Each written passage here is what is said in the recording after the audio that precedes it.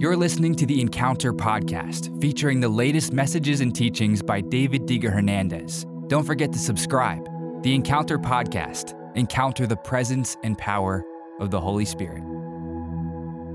How can the believer who has been praying for the gift of tongues finally receive that gift and see it fully operational in their life? I pray that by the end of this, that the gift of tongues would be released through you, that you would be praying in that beautiful heavenly prayer language that God has given to you. Every believer can pray in tongues. That is their personal prayer language. So it's not a matter of receiving this gift, but of releasing this gift. Yes, the gift of tongues is for every believer. Often we reference 1 Corinthians chapter 12, where Paul the Apostle is asking a series of rhetorical questions. Do all have this? Do all have that? Do we all pray in tongues?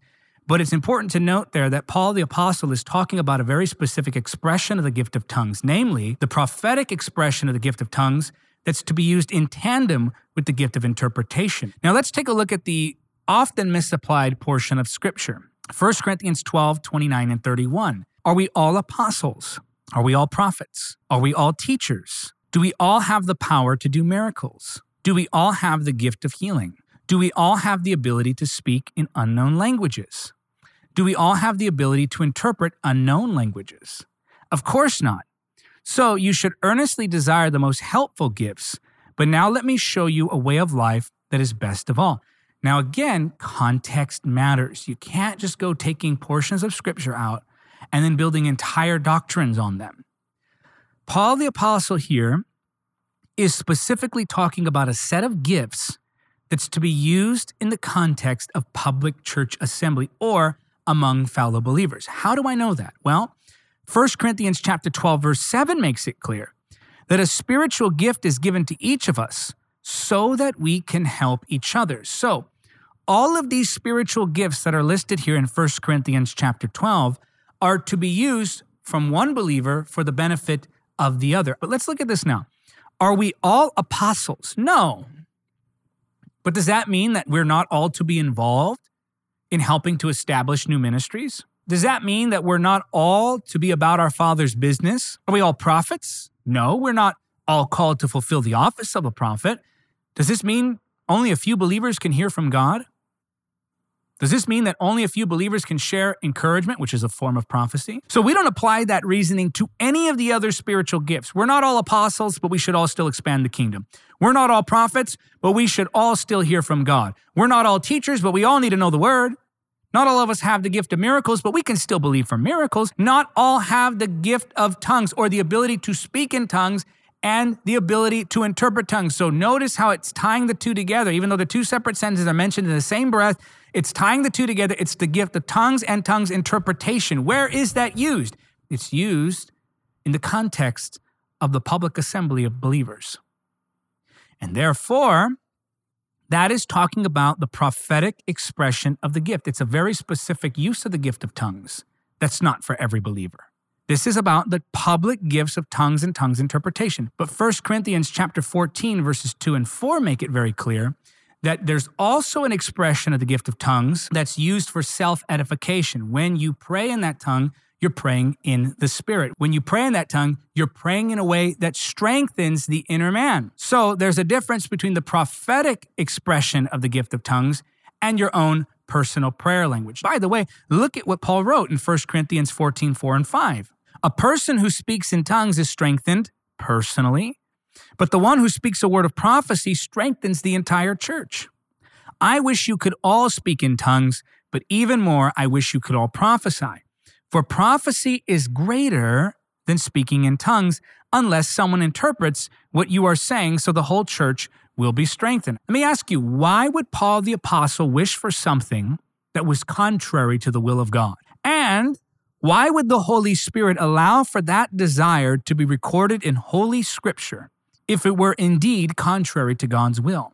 Not all have the gift of tongues and tongues interpretation, but every believer can pray in a personal tongue to God. Now, what blocks this gift from becoming operational in one's life? Ultimately, it comes down to one word, and you're not going to like this. I understand that this might be offensive to some, but it's important that you hear this, and I'm saying this to you in love and I'm going to say it, and then I want you to let me explain it. What's blocking you from receiving the gift of tongues can be summarized in one word: ego. It's all ego. Now, you might be saying, wait a minute, David, I'm not prideful. I don't feel proud. I'm not puffed up. I'm not boastful. Well, that's not what I'm talking about. Pride is an expression of the ego. But the ego is simply self. In other words, we get in our own way and we complicate things that are rather simple. So the first obstacle let's look at here is fear. Now, there are many fears surrounding the gift of tongues. Some go so extreme as to say that if you pray in tongues, or if you ask for the gift of tongues, or if you pray in tongues when someone's praying over you, that you can somehow receive this demonic spirit. Well, what does the scripture say? Luke 11:11-13 says this: "You fathers, if your children ask for a fish, do you give them a snake instead? Or if they ask for an egg, do you give them a scorpion? Of course not. So if you sinful people know how to give good gifts to your children, how much more will your heavenly Father give the Holy Spirit to those who ask him?" So if I'm asking the heavenly Father in the name of Jesus for a gift of the Holy Spirit, he's not going to send a demon. Often those of religious inclination imagine that if someone prays in tongues that they're somehow going to get a demon in them, or they think it's all self and that God's going to get angry with them for praying in tongues. Well, you're asking your heavenly Father for a gift that's made available to all believers as clearly mentioned in Scripture. So if I'm asking the heavenly Father for the Holy Spirit, is he going to send a demon? No, I trust not in my ability to receive from heaven. I trust in God's ability to give from heaven. I trust that when I ask my heavenly Father for this beautiful expression of the Spirit in my life, and it's beneficial too, that he will send that beautiful expression of the Spirit in my life. Obstacle number 2, inactivity. I've seen it many times where somebody comes to the altar. They're praying to receive the gift of tongues. They're asking for that beautiful expression from heaven. And they're standing at the altar, they're rocking back and forth, and they say again and again and again words that come from their own understanding. They'll say something like, hallelujah, hallelujah, hallelujah, hallelujah. Thank you, Jesus, thank you, Jesus, thank you, Jesus, thank you, Jesus. And they're making no room for that gift to be expressed. They expect that the Holy Spirit is going to come down from heaven, grab them by the tongue, and begin flapping their tongue around and making them speak in that heavenly language. No, the Holy Spirit isn't going to take control of you. And many have prevented themselves from receiving this gift because that's what they're expecting. They expect that all they have to do is stand there, hands lifted, eyes closed, and that the Holy Spirit's going to come upon them and force them. The scripture says they prayed as the Spirit enabled them or gave them utterance. In other words, he enabled them, he didn't force them. They had to operate in the gift. They had to take action. They had to open their mouths. They had to make those sounds. All spiritual gifts require some exercise of faith on the part of the one using them. Why would speaking in tongues be any different? Lay hands on the sick and they shall recover. Well, you got to go lay hands. Ask him for miracles and miracles can happen, but you got to pray. Preach the gospel and the lost will be saved. Well, you have to preach the gospel. Worship and he'll manifest his presence. Well, you have to worship. Everything that the Holy Spirit does in our lives requires our participation. Not because God can't do it, but because he chooses not to do it. He won't do it unless we exercise our will to surrender to what he wants to do in our lives. So when we're praying in the Spirit, when we're praying in tongues, we have to surrender the syllables and sounds. We have to open our mouths. Paul the Apostle devoted an entire chapter, 1 Corinthians 14, to the regulation of one of the expressions of the gift of tongues. He spoke at great length of how we are to control it and how we are to use it and how we are to operate in it. Why would Paul the Apostle talk about controlling the gift if the gift could not be controlled? So yes, it is of the Spirit, but it's also partially you. As all spiritual gifts work, as all spiritual realities work, requires your participation, your surrender. As you surrender, God enables. As you empty, God fills. As you obey, God does miracles. God leads a clear path forward, and so on and so forth. You have to participate. And number 3, and this is the final obstacle, it's overthinking. Is this just me? What will people think? Will they think I'm weird? Let me solve that mystery for you. Yes, people will think you're strange, and that's okay.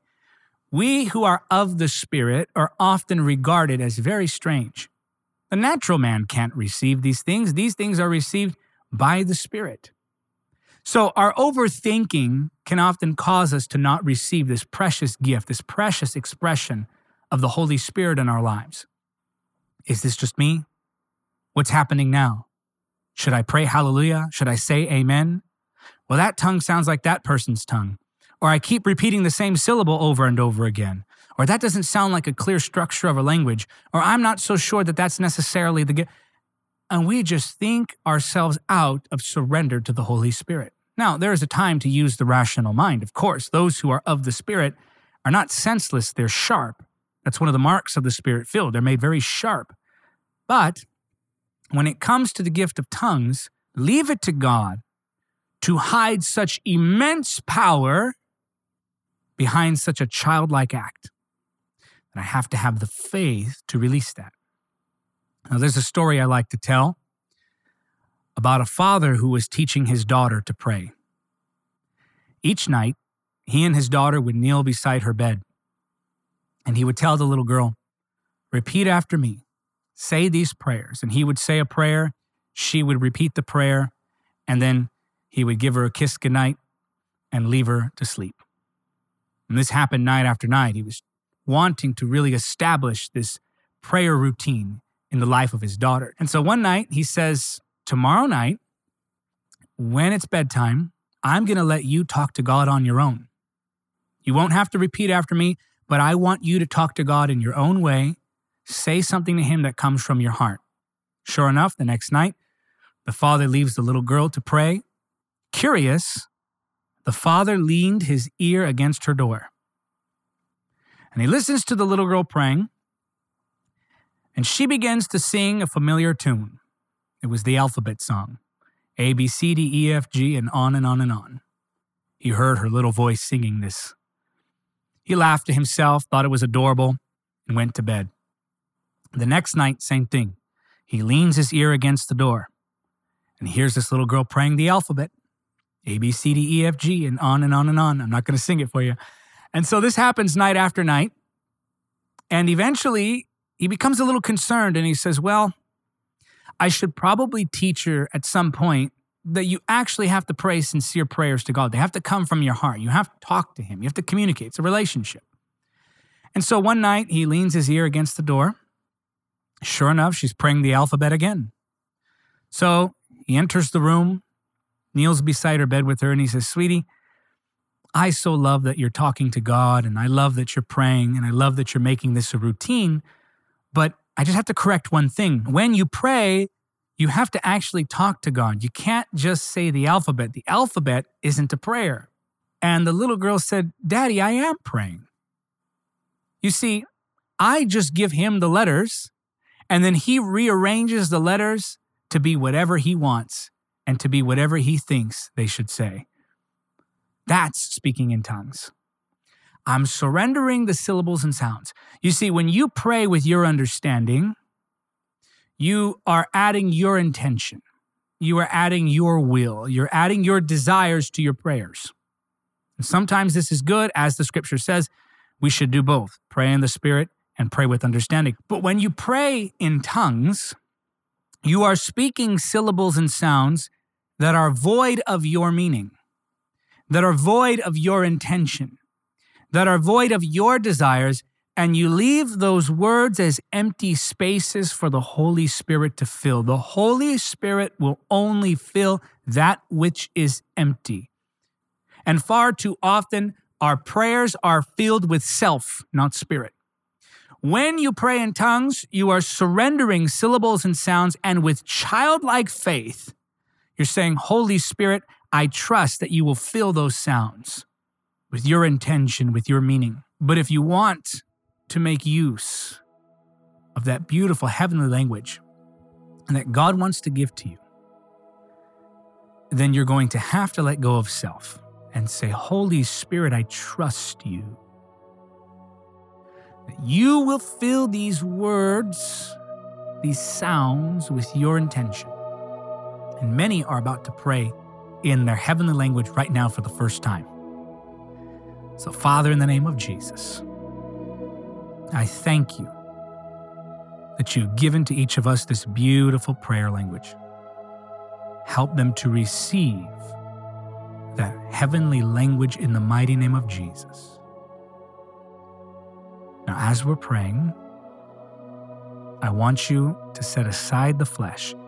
Yes to the Spirit, no to the flesh. And I want you right now to begin to release the syllables and sounds. You'll be asking, is this just me? Is this just me? It is partially you, but you do play a part here. You have to release those syllables and sounds and trust. This is where it's going to take childlike faith on your part. Trust that the Holy Spirit will fill those sounds. Thank you, Jesus. Release that now. No more fear, no more doubt, no more overthinking. Just release that now.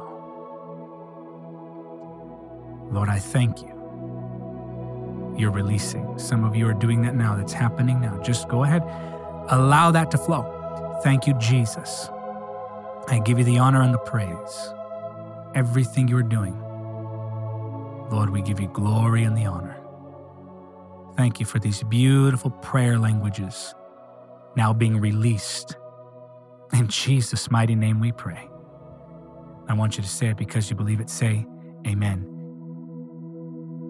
Thank you for listening to the Encounter Podcast. Don't forget to subscribe. Support the podcast by becoming a monthly supporter or making a one-time donation now. To give, just go to davidhernandezministries.com/donate. Until next time, remember, nothing is impossible with God.